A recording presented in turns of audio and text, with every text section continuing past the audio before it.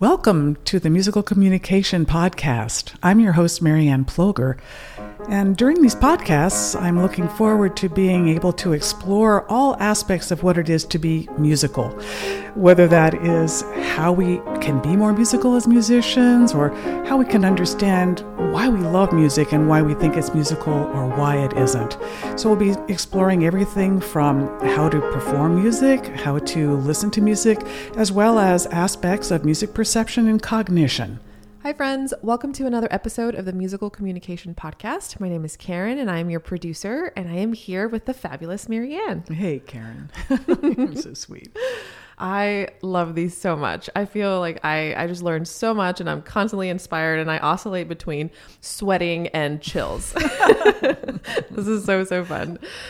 So today's topic, I was thinking we've had a lot of questions around singing. We've talked a lot about rhythm and, 3 causes of error, and we've expanded upon that, but we haven't quite touched the singing component. And I know that's a big part of what you do. So take it away on maybe the singing aspect of your method and musicianship. Great. Thanks, Karen.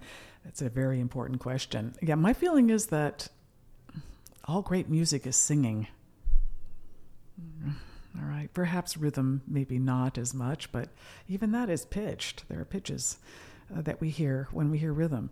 So I think singing is so crucial, but very difficult in this era, especially in the United States and possibly in all of North America. So I think that this is perhaps because of the fact that especially the males among us may feel it's very uncool, unless you're a rocker. Okay? But it's very uncool to be in the chorus. Men don't sing. Real men don't sing. It's like an old book from, I don't know what it was, the 1980s, Real Men Don't Eat Quiche. I think that at the same time, real men don't sing. And of course, we know that's not true in the pop medium. So I think that this is a problem because I believe that in adolescence, when it's really important that we're singing, many of us are not. Okay, so yeah. I've had the pleasure to work with a few individuals who came to me because of the fact that they had difficulties matching pitch. And I might have mentioned this in an earlier podcast, but I did notice, I made the observation that these individuals actually, I think, lost control of their vocal apparatus. So I believe that this happened because they didn't sing through their adolescence, and they went through a very fast-growing spurt. So this goes for men and women, but especially guys who might suddenly grow a foot in a very short period of time. Yeah. And if they didn't sing before they had that change in life, it's even more difficult for them to do, because it's just getting control over how you coordinate hearing a pitch from being able to sing it. So one of the things that I did fairly early on in working with individuals who had troubles matching pitch is that I would play things for them, and even before I had them singing, I would ask them to tell things like, can you tell a major second? I'd show them how to do that versus a perfect fifth, and I would play them randomly, one after another at the rate of 1 per second. And they were able to identify the difference between these things. So I thought, well, there's simply nothing wrong with their hearing. And I'd ramp it up and make it so, okay, now we'll play a minor second and a major second and a perfect fourth and a perfect fifth after I showed them how. Mm-hmm. And with some errors on occasion, all of us have initially, of course, so we're learning. They would get all of them just very, very well. So there was nothing wrong with their hearing. Oh, wow. Okay, I would also say, okay, well, you seem to be understanding my speech quite well. And we now know that each one of the vowels I'm producing is called a formant. So that's an overtone enhancement pattern, put simply. And essentially, it means that you're hearing overtones at a very sophisticated level to tell the vowel ah or from the vowel a, for example, or o, or any of the other vowels. We're hearing a unique fingerprint of the overtones. So the fact that you can understand a language is telling me, at least, you're actually hearing extremely well, probably well beyond what you would have to as a musician. So then it becomes coordinating the physical voice. So being able to get the voice to do what you're imagining. So I know this for myself. If I haven't sung in a couple weeks and suddenly I have to sing in tune, really well in tune, I can feel the muscles, just like if I were an athlete. Those muscles are like, ew. They're not responding as well as they might if I'd been exercising them.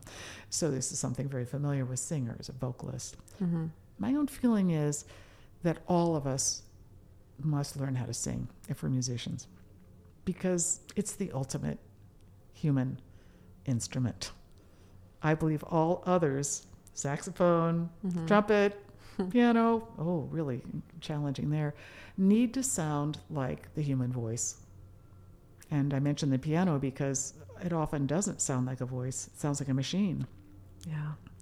And yet Chopin, Mozart, and others played in such a way that it sounded like singing. And in fact, J.S. Bach, it was said that it sounded like great solo singers when he played. That doesn't sounding like a mechanical instrument we think of it as. So I believe it's crucial that we get in touch with our voice. So in working with people who initially can't match pitch, I'll do that little test I mentioned, or several tests, and it just proves that to them that they're hearing very well. But they have to learn how to get that equipment to coordinate. So there's some kind of fun things that happen with that that I'll talk about at some other time about matching pitch. It'd be fun to do just a podcast on that subject because a lot of people ask me about that. But kind of long story short, I show them about the overtone series, and then I'll talk to them about the fact that when they sing a pitch and it's off, I'll show them the pitch on the piano that I'm playing, and then I'll say, and you're singing this pitch, then I'll show them on the piano. And that way they'll know, okay, there's a difference between this pitch and that pitch. Mm-hmm. And then I'll say, this pitch is higher or lower, which means it's actually faster in frequency or slower in frequency if it was too low. And that they have to almost have a dial where they turn up the frequency. And then it's really curious. Sometimes they'll get within a semitone of the pitch. And it's like agony. I'm playing the pitch on the piano. They're a semitone off, and it's like they can't get past it. But it's almost like they're, in my perception, it feels to me like they're one of those phenomenal weather airplanes that go into the eye of a hurricane. You know, just before they get into the eye, it's the most turbulent. Yeah. And then they have to kind of relax, and I'll just say, just turn it a little faster, and then it's like, whoosh, they go into this place that is very beautiful, and they get it for the first time, that's matching the pitch. But it's a lot about getting the ear and the voice coordinated. Sometimes I'll sing a note and they'll have to tell me then, is it faster or slower? And then they'll be able to tell me, slow it down. It's got to go slower. And then I'll even ask them to imagine that they're a bird just kind of relaxing into a current that's below them. And often they kind of slow down and boom, they'll get it, or they have to speed up to get to that higher frequency. And, I've been very fortunate to have fantastic students who have been unable to match pitch to be able to sing the Modus Novus exercises. You guys, you won't know what the heck that is, but it's an 8-tonal sight singing method, which is just really challenging if you think about it, because you have to sing. I asked them to sing in equal temperament in that book. So ultimately, it is trainable and of course very life enhancing. But it's like they're having to train a physical piece of equipment. You're having to learn to do it. If you sang before you went through the change and suddenly you can't match pitch anymore, I like to say, well, gee whiz, you went from playing like a little violin here to a giant double bass. You have, your chords are not the same. Yeah. And you have to go through that transition. And unless you sing in church or you sing in an environment where you can be a man and still sing, then you will actually be able to do just fine. But it's getting through that terrible, I think, sociological misfire that's changing now. Lots of cool young men are singing and making a big career. Justin Bieber. I mean, these people who are phenomenally young and now they're superstars. But they sang through that period. I think that really is helping I think singing nerdy music isn't such a great thing. But getting folks so that they're singing is the most important thing. It's really the way you learn to feel or sense your soul in your equipment, your body. Yeah. Wow. So this feels also very, very spiritual and very vulnerable. What else besides, gender societal norms do you think has also maybe inhibited us from feeling comfortable with that? Because like you said, unless it was in a church capacity or you're in a choir as a kid, you get thrown into college or even the real world and you have to figure stuff out. And you're like, I've never done this. Now I have to sing in front of other people. Like I'm not here to sing. I play an instrument. Like what does that mean? So how do you reconcile all of those feelings? I wish that we would return to a Platonic model whereby all of us would do music as children. It would be something that all of us would do, but in an enlightened way, not in the Dark Ages way, in an enlightened way whereby we are in contact with it and that we do things that are engaging or interesting or fun for us and creative. And we also do physical activity. We're sure that we're now, with all of our knowledge of yoga and Pilates and all these fantastic things, Feldenkrais, these different body awareness studies, transitions, whatever, these practices, we would be able to help kids to have a healthier attitude towards music. But it has to start with everyone doing it, not just the gifted, because that's usually what happens, right? Right. You're a gifted singer. You have a beautiful voice. I have a terrible voice. But on the other hand, so does, sorry, Bob Dylan. But, but you know what? I love your voice. I love that voice because it's so expressive. And it's not the most important thing to have a gorgeous instrument. It is important to be able to have enough control to tune it the way you want to tune it. Yeah. And to be able to use it to express music the best that you can. And frankly, I think to get good training, again, ignorance is what is causing all of the fear. And so if we know how to sing correctly, then all of a sudden, I think most of us could sing probably very, very well. It's in our DNA probably to be able to do it. Am I going to be an opera singer? No, but I don't want to be an opera singer. If I really wanted to have been an opera singer, I probably could have gotten training where I could have, based on what a vocal pro told me. So, but I didn't want to do that. But I sure love singing. Yeah. I'll go wailing away in the car. I'm telling you. So, oh my gosh, I love that we've talked about Justin Bieber and Bob Dylan and all these folks on the podcast. It's amazing. How do you train the coach in where we feel like I feel like my coach is inside me, and so is my voice. And how do you train to understand? First of all, that a lot of this is subjective as far as like what even sounds good in the voice. Like I could think that I don't have a nice voice, but you might think that I do. Like, how do we train the coach to let us see what's like actually there versus what we think is there? I think it really comes down to good parenting or good coaching. So in other words, we develop a sense of what Mademoiselle Boulanger would call bon goût, that is good taste, from others around us. We learn from our parents, this is good food, or it's not. And we learn from the people around us, this fabulous restaurant down the road, what good taste is. I think it's the same thing in terms of sound. I think it is true that many people who have fabulous voices don't like their voice. Because it sounds kind of raucous to them. So what they have to have is feedback. They have to have somebody telling them, that sounded amazing. But my husband, Keith Hill, makes violins. And we've had the pleasure to be able to have a very wonderful violinist friend of ours play on these great instruments, these Guarneris and Stradivariuses. And their reaction often is shock when they get to play on these great instruments because, oh my gosh, it sounds like noise up close, but it sounds spectacular far out. So this is where we have to have communication. We have to have people giving us feedback like, that sounds amazing. But I wonder if we ask some of our pop stars how they really feel about their own voice, if they wouldn't say, I love singing, but I don't necessarily love that, accepting that I know it's communicating and it means a lot to the listener.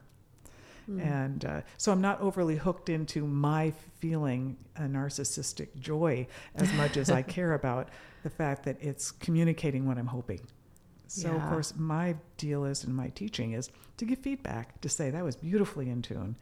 And that's wonderful. And don't forget, try not to sing with a whisper, because that sotto voce, unless you're a pro, it's like a hairdryer on your vocal cords. So try letting it really, us gals with, if we got a high pitch we have to sing, we have to put a lot of air through there. And so it'll sound like screaming to us. And most of us are embarrassed by that. Yeah. But that's where an expert can tell you, you know what?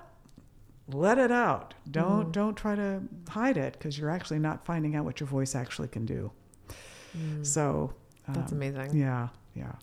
And then as far as your method, like, how do you incorporate with your students singing? You mentioned the Modus Novus, but what does that look like, and what percentage of that is what you do in lessons? It's very important, especially now, Karen, because of the fact that I can't do what I would usually do in person, because so many of my lessons are virtual, and in fact all of them right now. So singing with a drone is one of the best ways to learn how to tune, and it is by far the best way of hearing how dichords act, because you feel them in your body according to those 3 factors that I've discovered. But basically, singing is a great way for you to get in rapport with yourself, and especially with a drone, it can kind of help you to be hearing another something, a little bit like training wheels, which eventually you won't need, but it will really help to bring out how we perceive the dichords. You'll feel when you sing a dichord 3, a minor third, you'll feel its aspects of its 3 sound factors. You'll feel it, all 3, as they're described in my book. And essentially, this is very much more powerful than my just playing them for you and having you identify them. That's passive. It's not doing it for yourself and feeling it like, ooh, that minor third it's cranky. It's hard to tune that sucker. Whereas the major third, it's so easy to sing it right. I just feel it. It just comes out. But this guy, and really feeling that the way it feels, is what's going to make you understand the nature of a minor third, much better than if I'm just playing that thing for you and transposing it to different pitch levels. It's much more powerful. So, though there's so much tragic about this, about COVID and our having to quarantine, one of the beauties of it is that actually I found that people learn these things better. So it's incorporated because everyone sings in all of the modes with the drone, and they learn to sing in equal temperament, which I'll explain later, or in pure tuning. Again, I'll explain the difference later. But essentially, they learn how to feel the differences, and then they get to sing in any gradation between those 2 extremes. And that basically they become able to really recognize each dichord as an entity, as a real character. It's like dare I say it, it's like it's an energy. And each one is unique and goes beyond the 3 factors that we need to know, as I've described them. It goes beyond that, but definitely it gets us in touch with it much, much, much better than if it's passive, where I'm just asking you to identify what I'm playing to you. Wow. And then when I play it for them, it's like, oh, it's chorus. It's a 3. It's a minor third. So it's better. In other words, there's a blessing to this virtual world in which we live. Yeah, that's wonderful. And what are you noticing of your students that do sing, that are, by working with you, singing more and getting more in tune with building rapport with themselves? Like, what are some positive changes that we can all expect?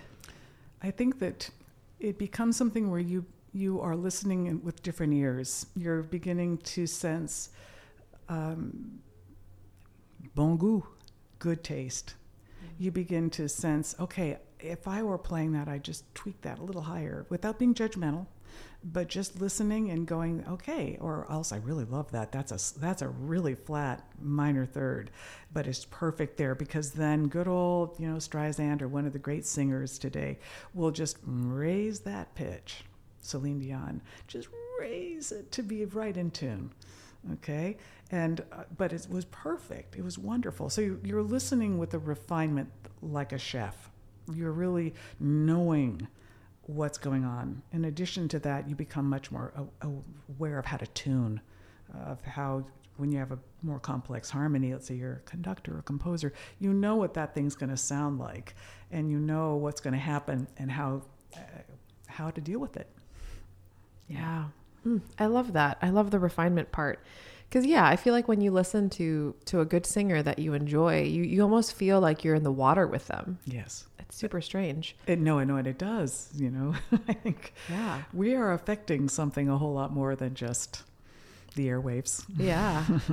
Oh, my gosh. And what are some things that to kind of keep in mind? Like, let's just say someone's like, okay, great, Marianne, I'm going to start singing. Like, where could they start? What I would say is to take, let's say something like, I'd like to teach the world to sing, a familiar tune that you have. And what I would challenge you to do is even just take that first note. By the way, it's not the tonic. So, but da da, and then sing da dum dum dum da dum da dum, and play it with the drone, that first note over and over again, lightly, and just see if you can feel what the pitch space is as you're singing. Da da. How far did I move? It's not da da da. It's like my index finger is moving, and it's moving only a little distance from that first note. Da, and then it goes right back to that note again. Da, da, da, and then it goes da, da. Ooh, da, not da or ta, but da. So you're just listening. Da, dum, dum, dee, da, dee, da, dum. Ooh, there's that note again. I just did. So that you're beginning just to imagine that you're moving on I like to say a theremin or a single stringed instrument. You're just moving your index finger up and down and tracking the pitch while that drone's going on. Keep your anchor, okay, for now. But that would be just a way to start, is just to get so that you're feeling how far your voice is moving, and you really will feel it in your voice. If your index finger is moving along with it, then you're going to start feeling that pitch space as you move down or up. You're moving to a slower frequency. Chords are slightly, as I understand it, a little bit looser than if you're going to higher pitches. And so you're just kind of getting so that you're sensitive, almost gliding from one note to the next, to feel the pitch space as you're moving from one note to another. And that this begins to turn on this sense of awareness of pitch space. Yeah. Which starts in the voice. Mm-hmm. So good, Marianne. Thank you so much for sharing all of this. Of course. Is there anything else that you want to say? That's enough for now, I guess. That's a lot, y'all. Yeah, lots of wisdom here. Thanks again, y'all, for listening. If you think of it, please leave us a review on Apple Music. It's one of the ways where people can find us. And as always, please feel free to reach out if you have any questions, thoughts, or any podcast ideas. Thanks so much for listening. Thank you.